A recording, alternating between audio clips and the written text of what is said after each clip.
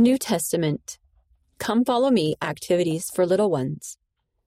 For Acts chapters 1 through 5, help your little ones say, I can follow the prophet.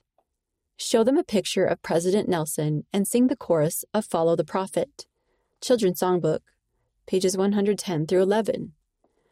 Talk about a time when you followed the prophet.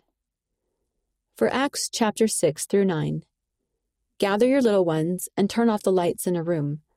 Use a flashlight to guide them around the room. Explain that the Holy Ghost is like a flashlight because he can guide us and show us the way. For Acts chapters 10 through 15, with your little ones, look at pictures of children with different skin colors, body types, and physical abilities. Explain that Heavenly Father loves all his children. Help your little ones make a heart with their hands and hold it next to the pictures. For Acts chapters 16 through 21, help your little ones make missionary tags with their names and the full name of the church. Explain that missionaries teach people about Jesus. Tape the tags on and help your little ones say why they love Jesus. Read by Kara McClellan.